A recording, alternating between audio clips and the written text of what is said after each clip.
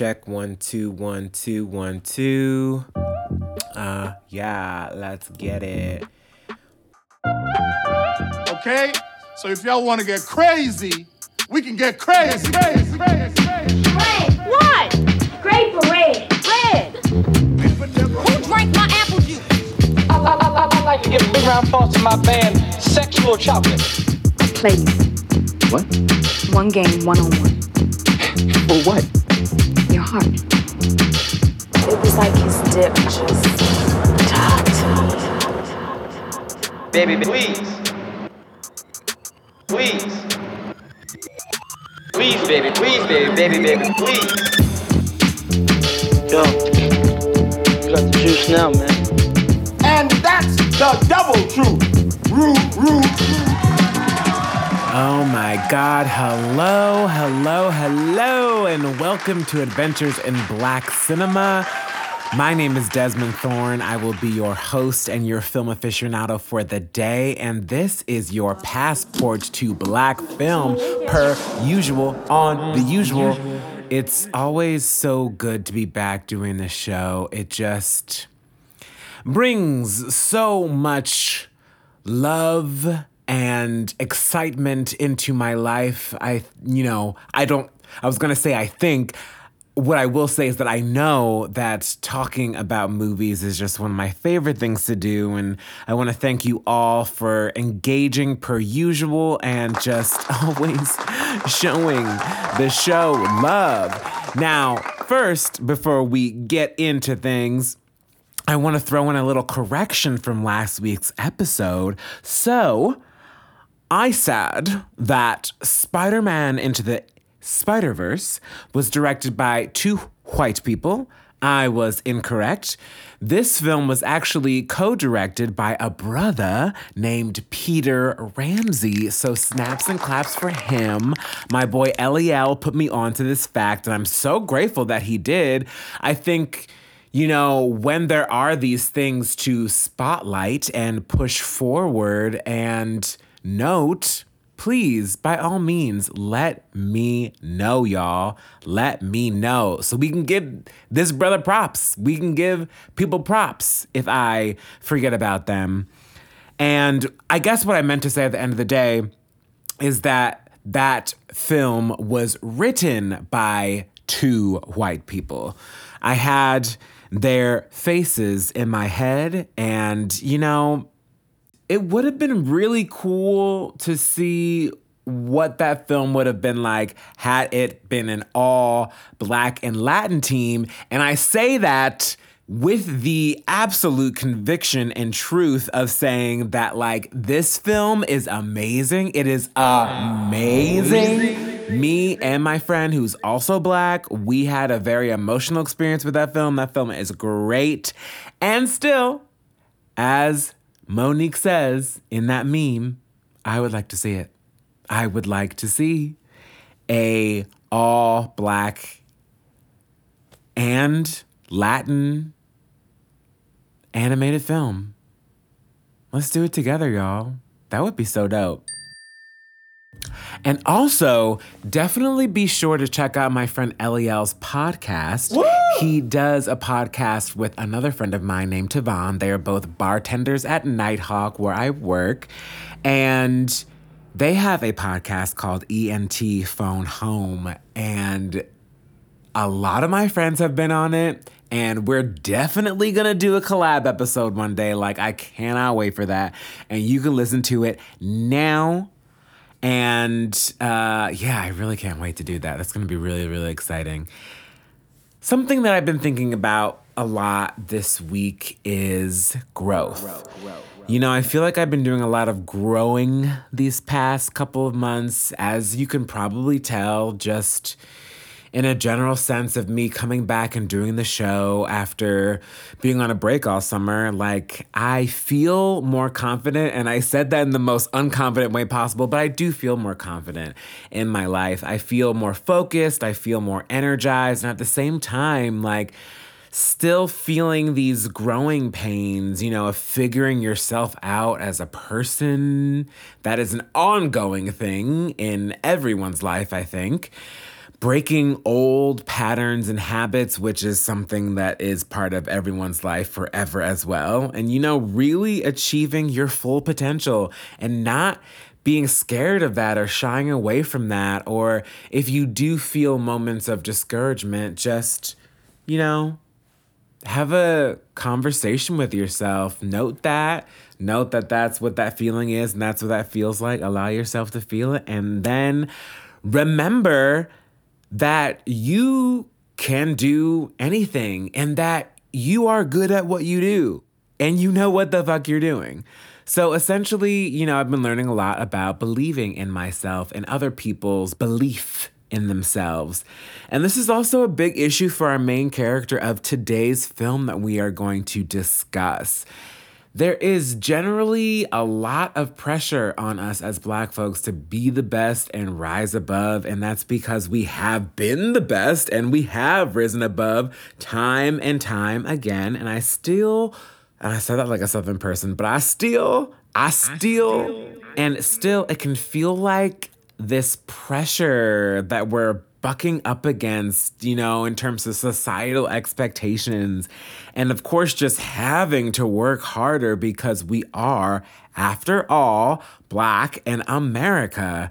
So we, maybe more than anyone, have to be much more intentional with our rest and our boundaries and learning what those are and really doing things for ourselves, So that is one of the reasons why, what Simone Biles did this summer at the Olympics was so inspirational. Really taking the time that she needed and the care that she needed to care for herself. And this is a living legend on this huge platform, and to make that decision for herself is absolutely incredible. It is absolutely incredible.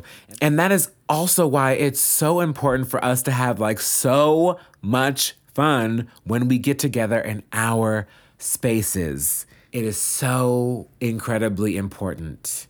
And one of those gathering spaces for Black folks is where you get your hair did. So greetings from the south side of Chicago, Illinois. Today's adventure is in cutting up and community spaces, and we are getting into the nitty-gritty of a barbershop. But first, some gay shit. Now you want to talk about reading? Let's talk about reading. So first of all, if you don't know what some gay shit is, if you ain't never been here before, if you ain't never listened to an episode with some gay shit in it, this is a segment that I do on the show every once in a while, in which we talk about, you guessed it, some gay shit. Mostly on this podcast, we talk about film, and sometimes we'll dip into television if the television is cinema. Today, though, we are going to talk about queer Black music in 2021. I think music is also very, very important in cinema. It's very, very important in our culture, period. And I think in terms of Black cinema, when we use the music in films the way that it's used in music supervision, where they pick dope songs to put in a movie, and then also incredible movie soundtracks.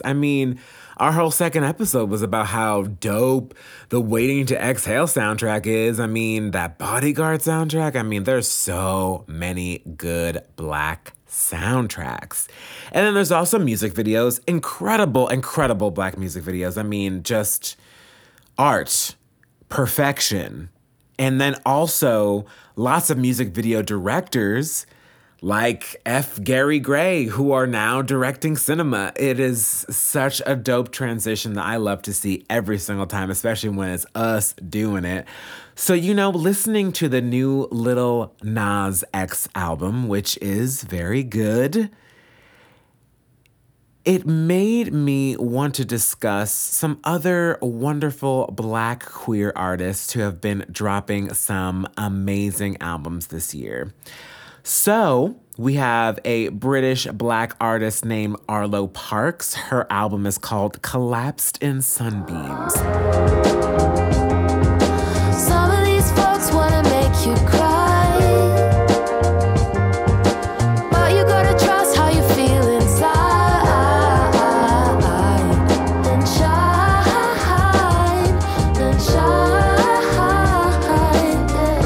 It is so good, y'all. Like, this album is definitely one of my favorites of the year. Her voice is so interesting. Her lyrics are so dope and so honest. And it's just so simple and kind of reminds me of like a Corinne Bailey, right? A little bit. Little Leon the Harvest, little Sid, honestly. Speaking of Black queer musical artists. And then we have an album called Deacon by a musical artist named Serpent with Feet.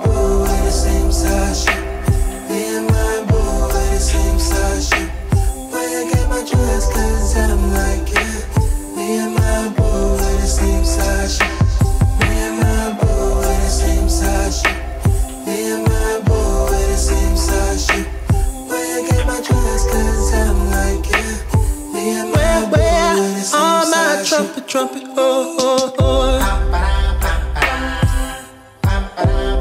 This album is so dope. It is so unapologetically queer. It is so beautiful. It is so honest. Let me tell you, I think I've said a few times on this podcast that, you know, sometimes it's hard for me to believe in certain aspects of love, but oh my God, Serpent with Feet, he gets it. He absolutely gets it. This is great, beautiful album, gorgeously gay, candidly gay. We love to see it. And then, of course, we have Call Me When You Get Lost by Tyler, the Creator. Yo. I don't lean, but my house do. Off the hill with the mean view. Nice house, if you look out, you can see some eagles and a few yachts. Got a roommate, he won't move out. If he won't smoke, he the cool out. And he drill shit, got the tool out. It's the Wolf Gang, Brooklyn Zoo out. Nigga, Wu-Tang, you get chewed out. Then we woo out, this is flip mode. And they know you pussy like the douche out. Bitch, I'm cool, and his mouth wet, he a poo now. Used to stage die, but they sue now. This fucking album is incredible. I get obsessed with a different song on this album like every week. Oh my God, it's so good. It's such a great amalgamation of things that he's done before, which this one white boy tried to tell me that aspect of it was boring, and he's full of shit. Full of shit. Like, I understand what he's saying, and at the same time, full of shit, because that album is dope. Absolutely. Another one of my absolute favorites this year. And his music videos for this album have been cinema, honeys, cinema. It doesn't get any higher. It does not get any higher. It is, they're so good. I just need him to put out the pre-order for this fucking record, because this is a record that I will be purchasing. I can't wait to hear how it sounds. And then we've also had singles from Victoria Monet, who I love. Listen to her EP Jaguar. Sid from the internet. She's gonna be back with some solo shit. And then also Kehlani.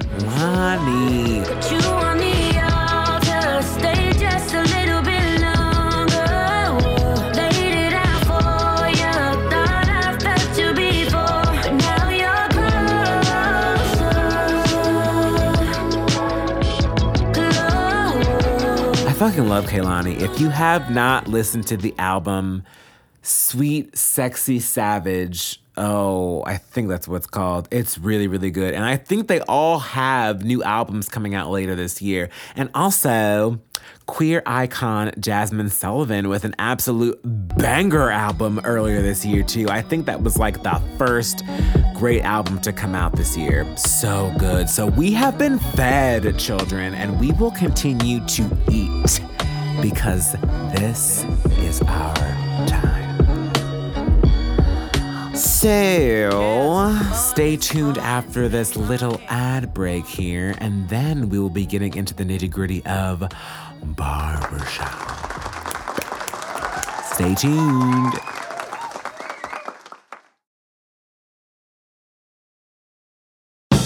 You are here for one reason only. To learn.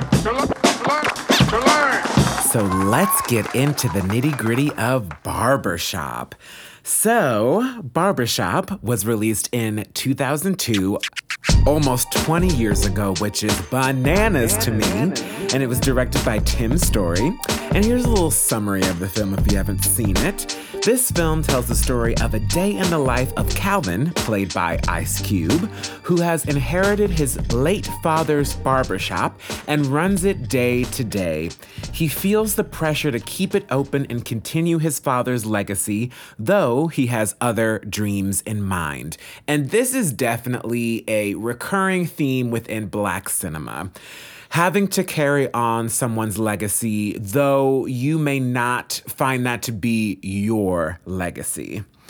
Also, on this day that we are following Calvin's life, an ATM has been stolen from a convenience store across the street by JD, played by Anthony Anderson, and Billy, played by Lamard Tate, who intend to open up this ATM and steal the money out of it, which causes a big stir in the neighborhood.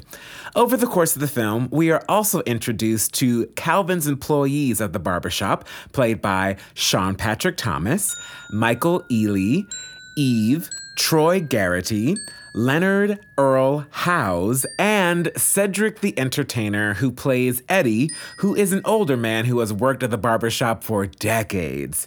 This film also stars Keith David as a loan shark who wants Calvin to sell him the barbershop so that he can turn it into a gentleman's club with a barbershop theme.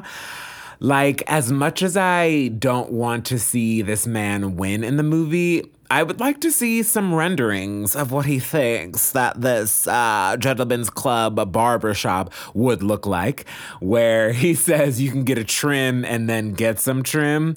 It is gross and fascinating at the same time. So, here are some fun facts about this film. First fun fact being that the cast apparently spent a month training at a barber college to prepare for their roles. And honestly, you can tell. I think you can't just wake up one day and play a barber. There are many scenes in which they are cutting hair, and they're doing so with accuracy. I would not let anyone with clippers near my head, whether it was for a movie or not, and they hadn't been trained. Ironically, Troy Garrity was the only actor who had previous haircutting experience, which is ironic because in the movie, there's a whole running joke that he's the only white guy who works at the barbershop, and no one who walks in wants him to cut their hair because they don't trust him. Second fun fact is that on the DVD, you can see that Eddie is the one who drank Terry's apple juice. And this is interesting because this is something that I definitely remember, because on this rewatch, I wasn't watching it on DVD, but I remember thinking to myself that there's definitely a moment in this movie where they reveal who drank Terry's apple juice, and I didn't see it this time around. So it being on the DVD definitely makes sense, and I love seeing that fact. And fun fact number 3 is that this film spawned 2 sequels, Barbershop 2 Back in Business and Barbershop The Next Cut, as well as a spin-off called Beauty Shop starring Queen Latifah, and a Showtime original series starring Omar Gooding as Calvin that ran for 1 season. Now, I haven't seen either of the sequels, and I haven't seen Beauty Shop, and I have never seen the show, but from what I know and what I hear, Barbershop The Next Cut, which is the 3rd film, is apparently really good, and that was directed by Malcolm D. Lee, and he tends to do good stuff. I did not hear great things about Space Jam: A New Legacy, and I haven't seen it, so I can't speak on it. I will definitely watch it one day, but I like Malcolm D. Lee's work for the most part. You know, we're talking The Best Man, The Best Yes Man sequel. And we're also, of course, talking about Girls Trip. And I have never seen the Showtime series, but I do know that the Showtime series did take a bit more of a serious turn on some of the issues that they talk about in the barbershop, and would be interested to see it one day. I know John Ridley, who wrote the screenplay for 12 Years a Slave, was very much involved with that show, and I think he's a good writer. So my first experience with this movie is that I saw this film in theaters with my family when it was released. It was a very, very popular film, hence the sequels. This movie made so much fucking money, and I forgot what a big staple it was, honestly. We also own this one on DVD and have watched it a lot. Something that when it's on TV, you'll take a peek at and see what part it's at. And it's also such a great example of so many things that we experience as Black people put in this beautiful package in which barely anything happens and also so much happens at the same time. And this cast is absolutely legendary. And you know that whenever we're talking about an ensemble film, we gotta do a performance breakdown, shakedown.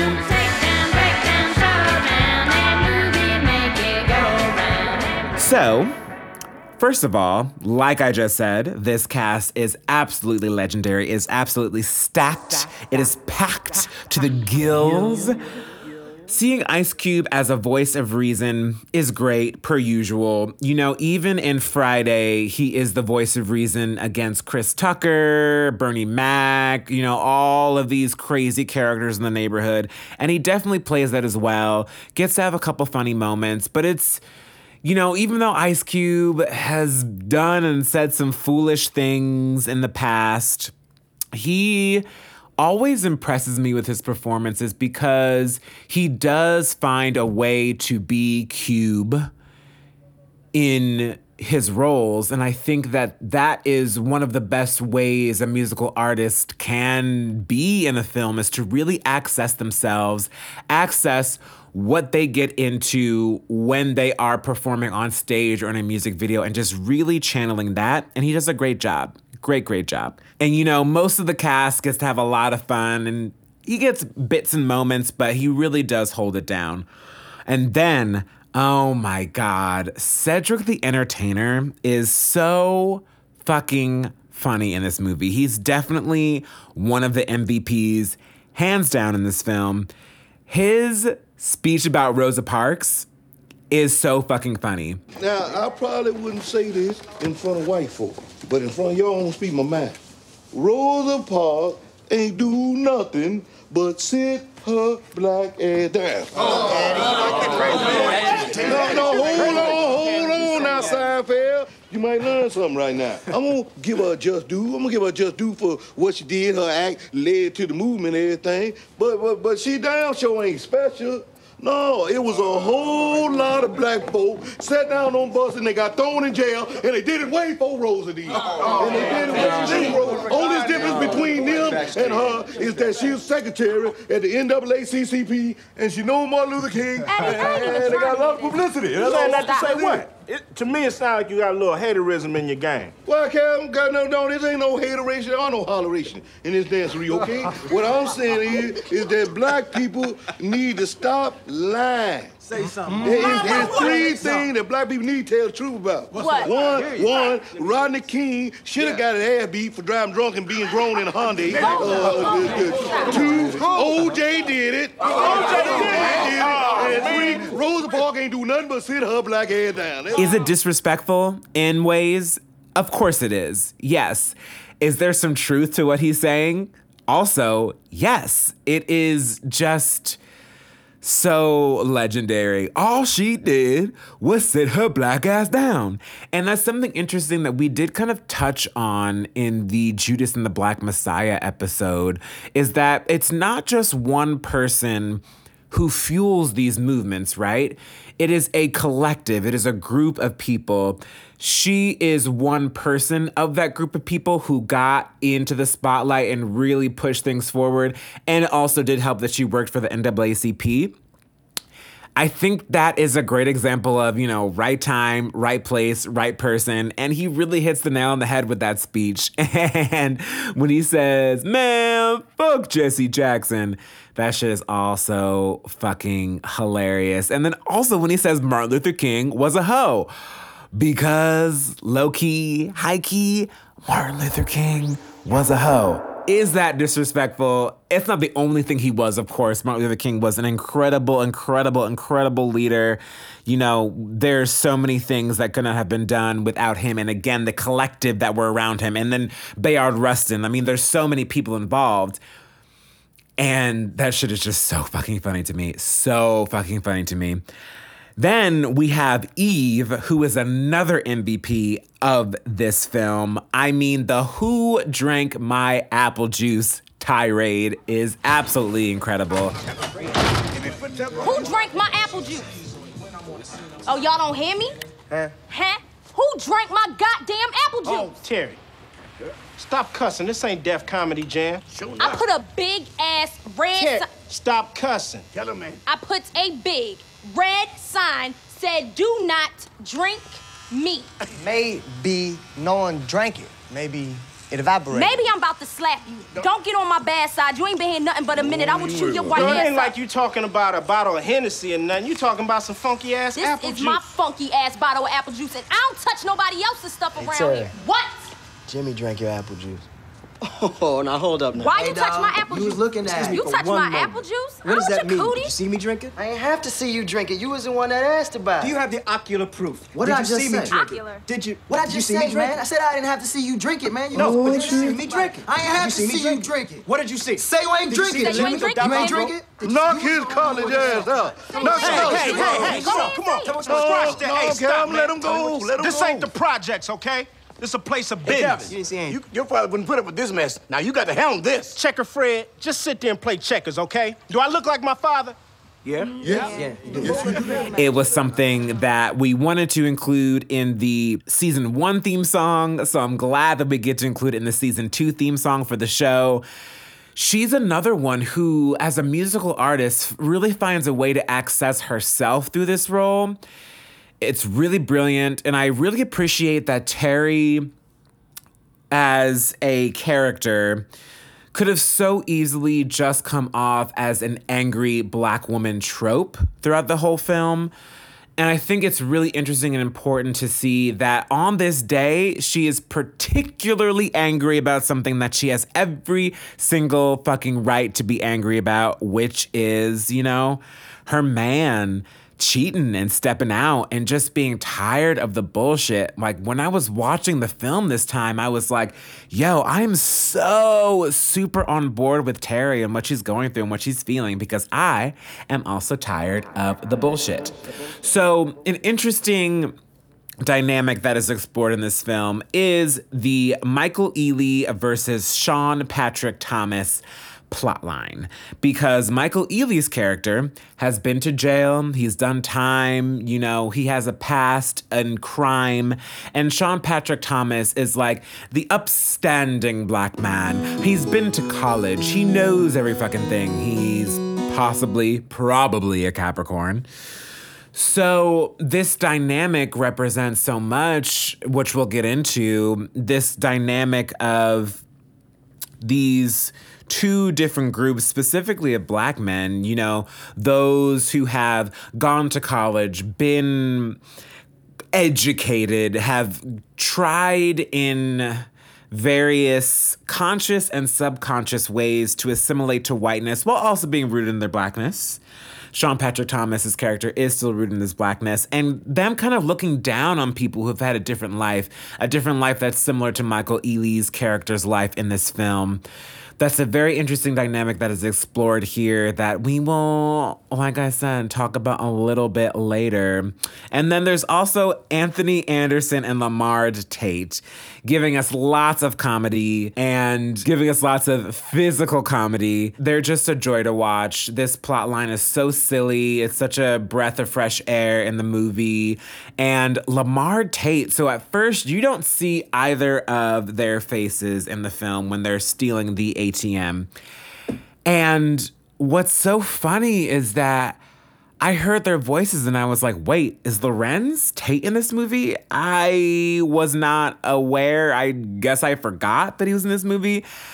And then I see his face and I'm like, oh, that's not Lorenz Tate. And then I look up who this guy is and I was like, oh, it's his brother, which makes so much sense. I mean, they sound so much alike. It's great to see him in something and that they sound exactly the same. And then, of course, there is Keith David, who is the villain of Black cinema. And that is no different here. He is just so slimy, so swarthy. He's just, oh my God, he's just the best. I love him so much. And he's also another MVP of this movie. He just plays this loan shark, pimpish character to perfection, honestly. And it's great to see how he exists in this world and how he exists in this world against everyone who just kind of lives around the neighborhood and how he exists among the cops. I also like that this film, speaking of the cops, has an ACAB message that all cops are fucking bad. And now, even though the main cop in this movie is played by a Black actor, that he is also bad and he is part of this broken fucking system. So let's get into these themes of cutting up and community spaces.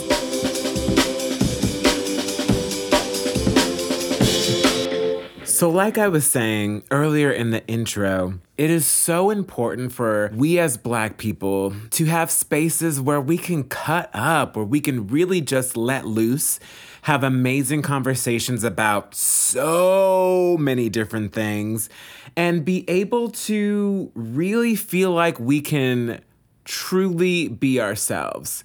When Cedric is talking about the importance of a barbershop. See, in my day, a barber was more than just somebody who sit around in a FUBU shirt with his drawers hanging all out. In my day, a barber was a counselor. He was a fashion expert. He was a style coach, pimp, just general all-around hustler. But the problem with y'all cats today is that you got no skill. No sense of history. And then, with a straight face, got the nerve to want to be somebody. Want somebody to respect you. But it take respect to get respect. Understand? See, I'm old. But Lord willing, I'd be spared the sight of seeing everything that we had worked it for flushed down the drain by someone who don't know no better or care. He's absolutely right. I mean, this film always makes me think of my experiences of going to barbershops growing up. We used to go to this place in the town next to ours called Keep It Smooth. And the head barber's name was Smooth. I cannot remember what his real name is, but this guy was just so full of swag. He kind of looked like Shannon Briggs a little bit and was just like a really handsome, suave dude, always really chill, really great haircuts. But who I went to most of the time when we were getting haircuts there, because it was usually me, my dad, and my brother all getting haircuts at the same time, I usually got put with this guy named Jerry, who was the old school cat of the barbershop. He wasn't quite like Eddie in terms of being exuberant and extroverted and all that, but this guy was just another really cool cat. Like, you can tell this guy was just giving you so much game in the 70s. Like, I swear he probably had some little like medallion on sometimes, or like a cool necklace or whatever. He was just a really cool dude, and I wonder what these guys are up to now. I mean, this was the kind of environment where everyone was really just chilling, you know, sometimes getting on each other, just like in the movie. And there was always some kind of movie playing. Like, I remember seeing so many great Black films in this barbershop and in other barbershops. You know, there were some barbershops I went to as a kid that weren't that barbershop that did definitely make me feel uncomfortable in some ways. You know, unfortunately, a topic that can come up when you're in a space with lots of straight Black men is gay people. Lots of homophobic jokes, lots of homophobic comments. So, you know, as a kid, that would definitely make me uncomfortable. And I have to say, I really have not experienced that as much as an adult. Those spaces are still very much like that in a lot of ways, I can tell, but not a lot of the ones that I've been to, which I really appreciate, because I feel like, of course, as an adult having agency now, I just would not go to those places ever again. Unfortunately, regardless of how fucking dope the haircut is, and that's such a big part of it too. It's not just a place to cut up, it's a place to get cut up. And hopefully not getting scarred and being cut. I have been cut and have gotten scarred, literally on my skin at barbershops. And these days, you know, I live in Astoria, Queens. There is unfortunately not a Black barbershop in my vicinity. So I've gone to many a different barbershop since I've lived here. I've gone to a barbershop with this Russian guy owns. He gave a pretty good haircut, gotta say, but kind of stopped going to him because he would not line up my hair anymore because he told me it was gonna affect my hairline, which is possibly true, but mostly offensive. So I didn't go back to him because, you know, if you're Black and you're getting a haircut, you need to be lined up. I need these lines to be straight. I need these lines to be kept. And so I've also been to an Italian barber, pretty good. And I've also been to Latin barbers a lot. Really, really, really great haircuts. And I've been going consistently now to this Dominican spot. And I wish I spoke better Spanish because I know they be cutting up. They be cutting up as fuck. And there's, again, always some sort of TV on. They have a bird that says words and makes noises. I guess it's a parrot, right? No, I don't know. It might be some other bird that can talk. But this bird last time said hola, and I almost lost my fucking mind. But I can speak a good amount of Spanish, like medium amount of Spanish, but they be talking so fast that I cannot even keep up. And the barbershop in this movie is such an amazing, beautiful place. You can see how much it means to the community that this space exists and that this space continues on, though Calvin's father has passed. And, you know, when Calvin says that he's closing the barbershop, before he, of course, decides not to close the barbershop, because there were sequels, I mean, come on. And you can see that it's more than just everyone losing their jobs. It's like the idea of losing this beacon in the community is just honestly really, really heartbreaking. And there is a part, oh my God, there's a part where Sean Patrick Thomas's character is arguing with Michael Ealy's character, who, side note, this is one of, if not the first major role that Michael Ealy had. And let me tell you, this man is so fucking fine. The minute he steps on the scene, you are just like, oh my God, you are just absolutely gorgeous. And, you know, I don't care who you are, what you've done, where you've been, as long as you love me. I definitely fucked up those lyrics, but you know what I mean. And so Michael Ealy and Sean Patrick Thomas are having this argument, and Sean Patrick Thomas, accidentally cuts the young boy's hair just a little too over the edge and gives him a bald spot in the back of his head. Now, this is not an experience that I've had in a barbershop, thank God, but I have had it when my mom used to cut our hair. Lord Jesus, I appreciate the effort. I really appreciate what the attempts were at the time, but God damn, you look at those pictures and you're just like, God damn, those haircuts were bad. And I definitely had, and my brother, at least a couple of bald spots a couple of times. So not a great look. And that is such a absolutely real moment in this movie to see this boy be like, I can't walk around with a patch in my head, because motherfuckers will get on you for having a patch in your head for sure.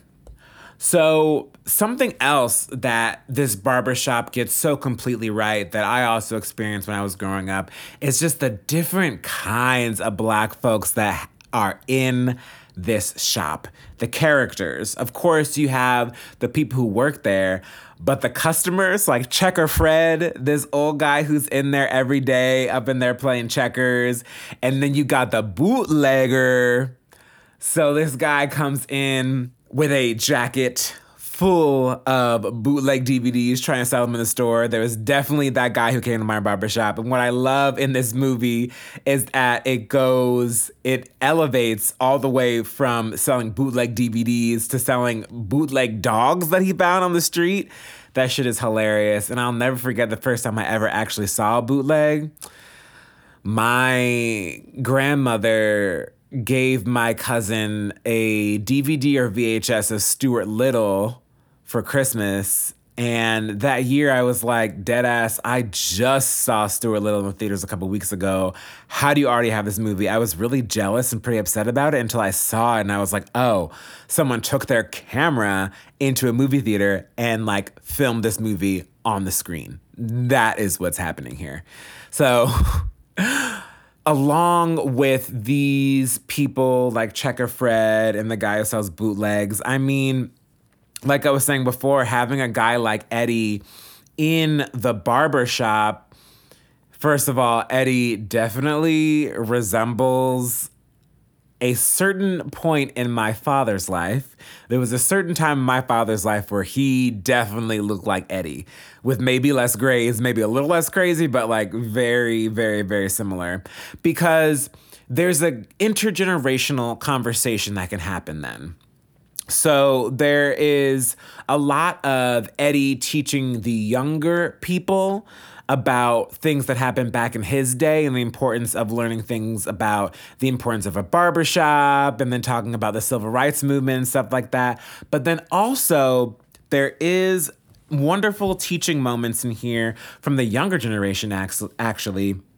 You know, there is a part where Eddie is talking about the guy who owns the convenience store across the street, who is a brown person. They talk about, you know, whether he's Pakistani or Indian. Later is revealed that he is Indian.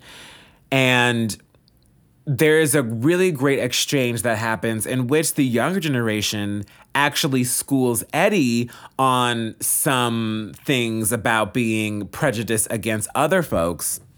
And I think that's really dope. I think that that is definitely a conversation that we often have with our older generation. Certain things do not fly. And not that they ever really flew, but they were excused at a certain point. So I like that he is called out on that. And that also shows an awareness of the filmmaker, on the filmmaker's part, about those issues and about how those things can happen in the Black community, like Black people talking about Asian folks and being really prejudiced about it, Latin folks being really prejudiced about it, and then also brown folks, Southeast Asian folks. So I also love the fact that one of the people working in the barbershop is African, West African, and his name is Dinka. And they do make jokes about him, and it's not in a way that the filmmaker is not aware about how this relationship works, how the African-American and African relationship works. I was so mad when somebody called him Roots in this movie. Oh my God, that made me so mad. Oh my God. And it's a difference and a conversation to be had always, just about, you know, the difference of experience. Not that one is better than the other, but it is a different experience. Lots of similarities, of course.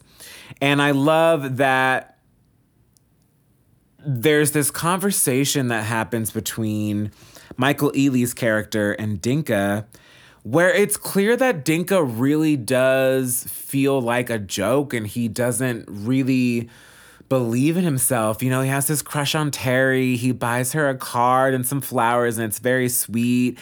And he writes a Pablo Neruda poem on it. It's really, really beautiful.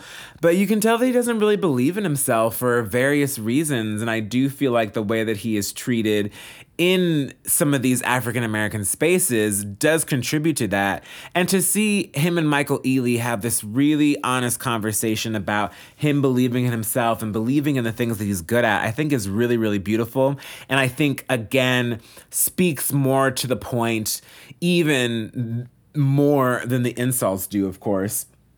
And I like that balance.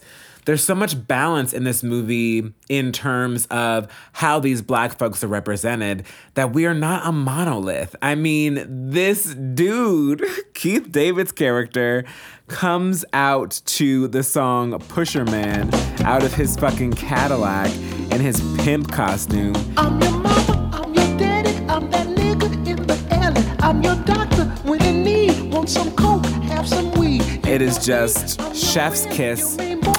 Excellent, excellent Black cinema.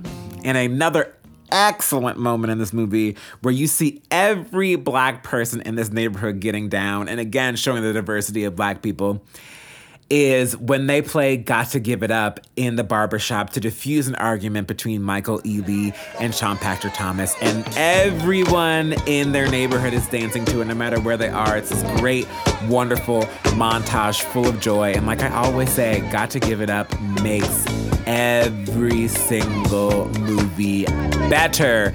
It enhances every single film. And of course, the comedy in this movie is really great. You know, we have Cedric just giving us everything he's got in this movie as Eddie. And there is this wonderful, wonderful part where Anthony Anderson's character goes to his grandma's to basically get some tools to open the ATM and everything.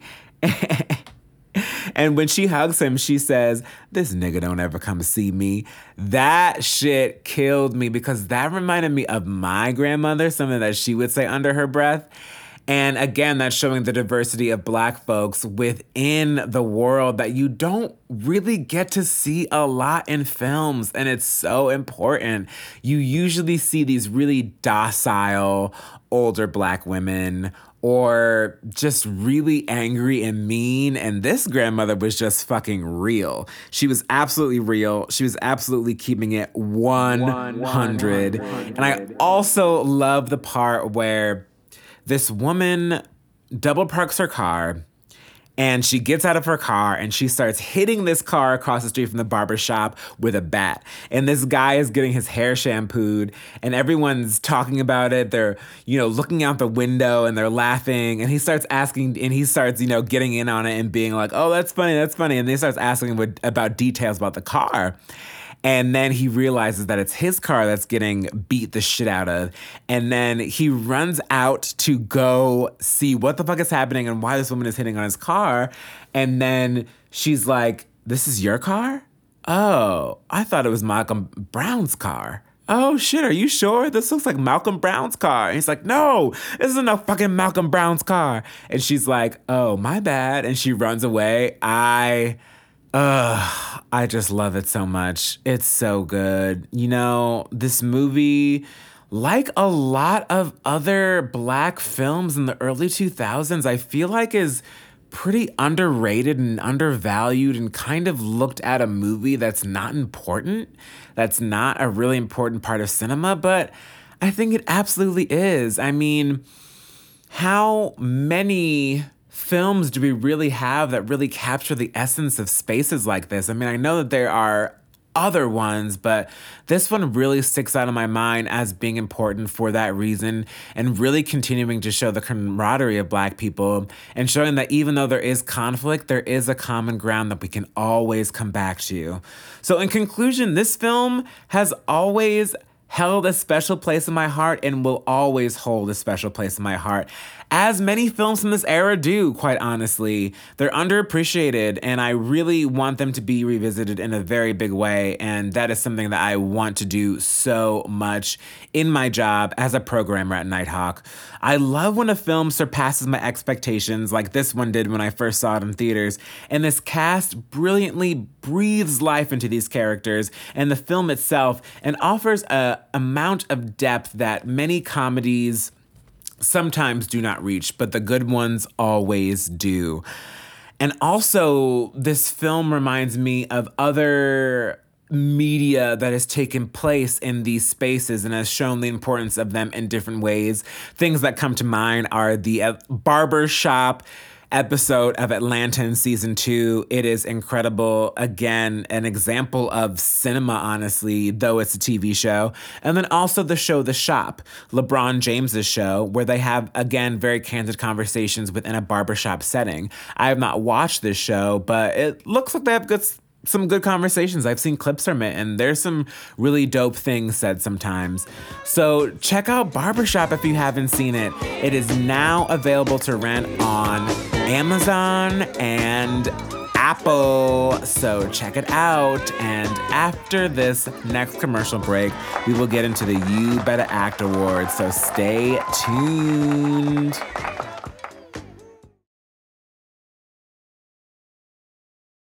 Welcome back to the show. So before I get into this week's You Better Act Award, I have to make a correction. I cannot believe I misnamed one of my favorite albums this year.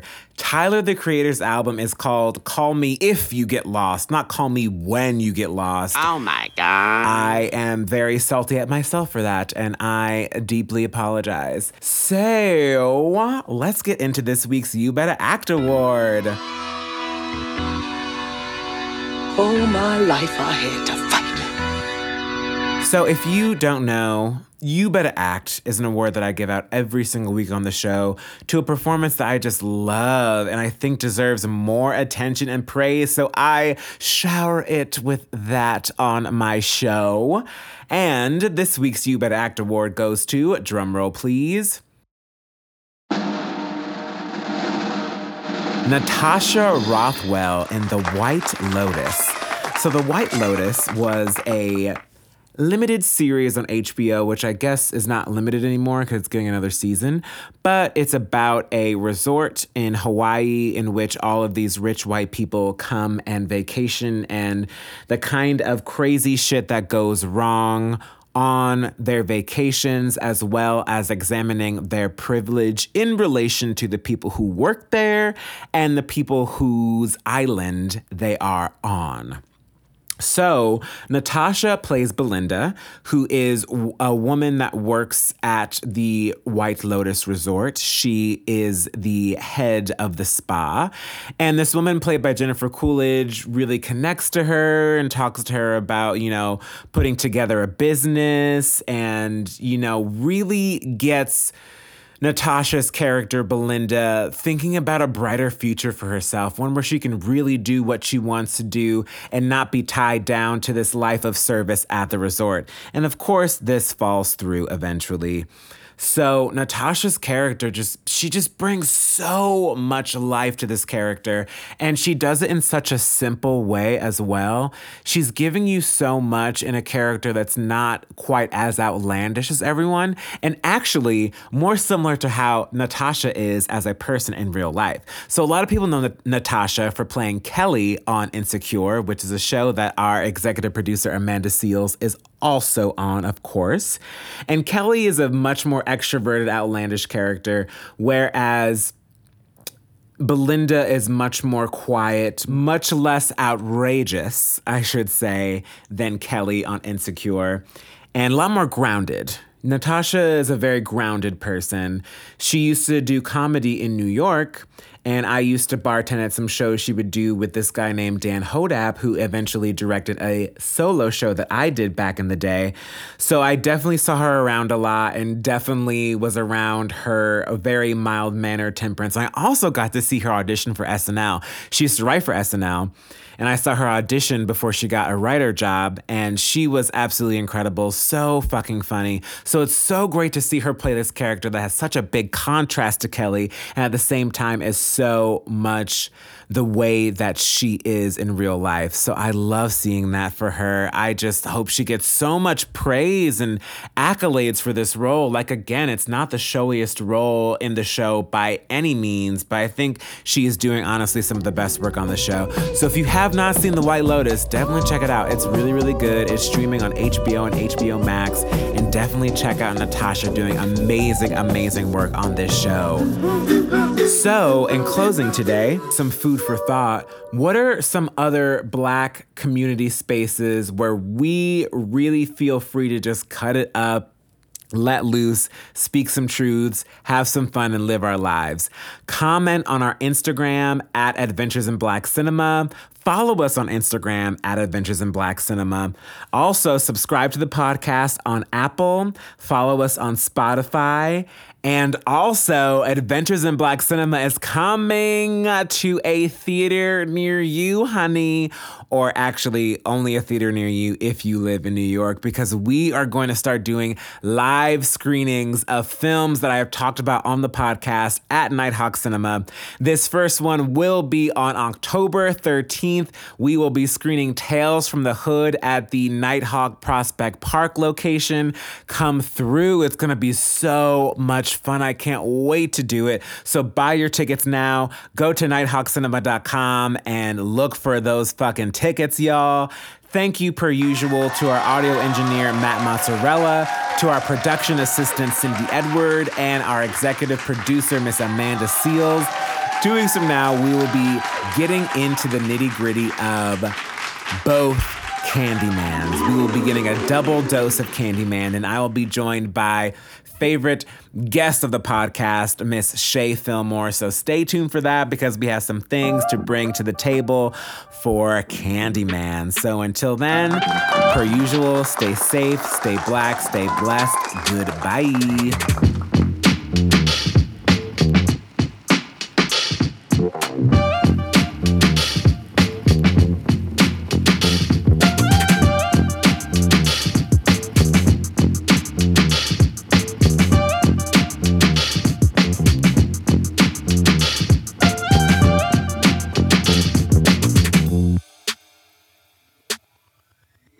Oh, it's over. Great.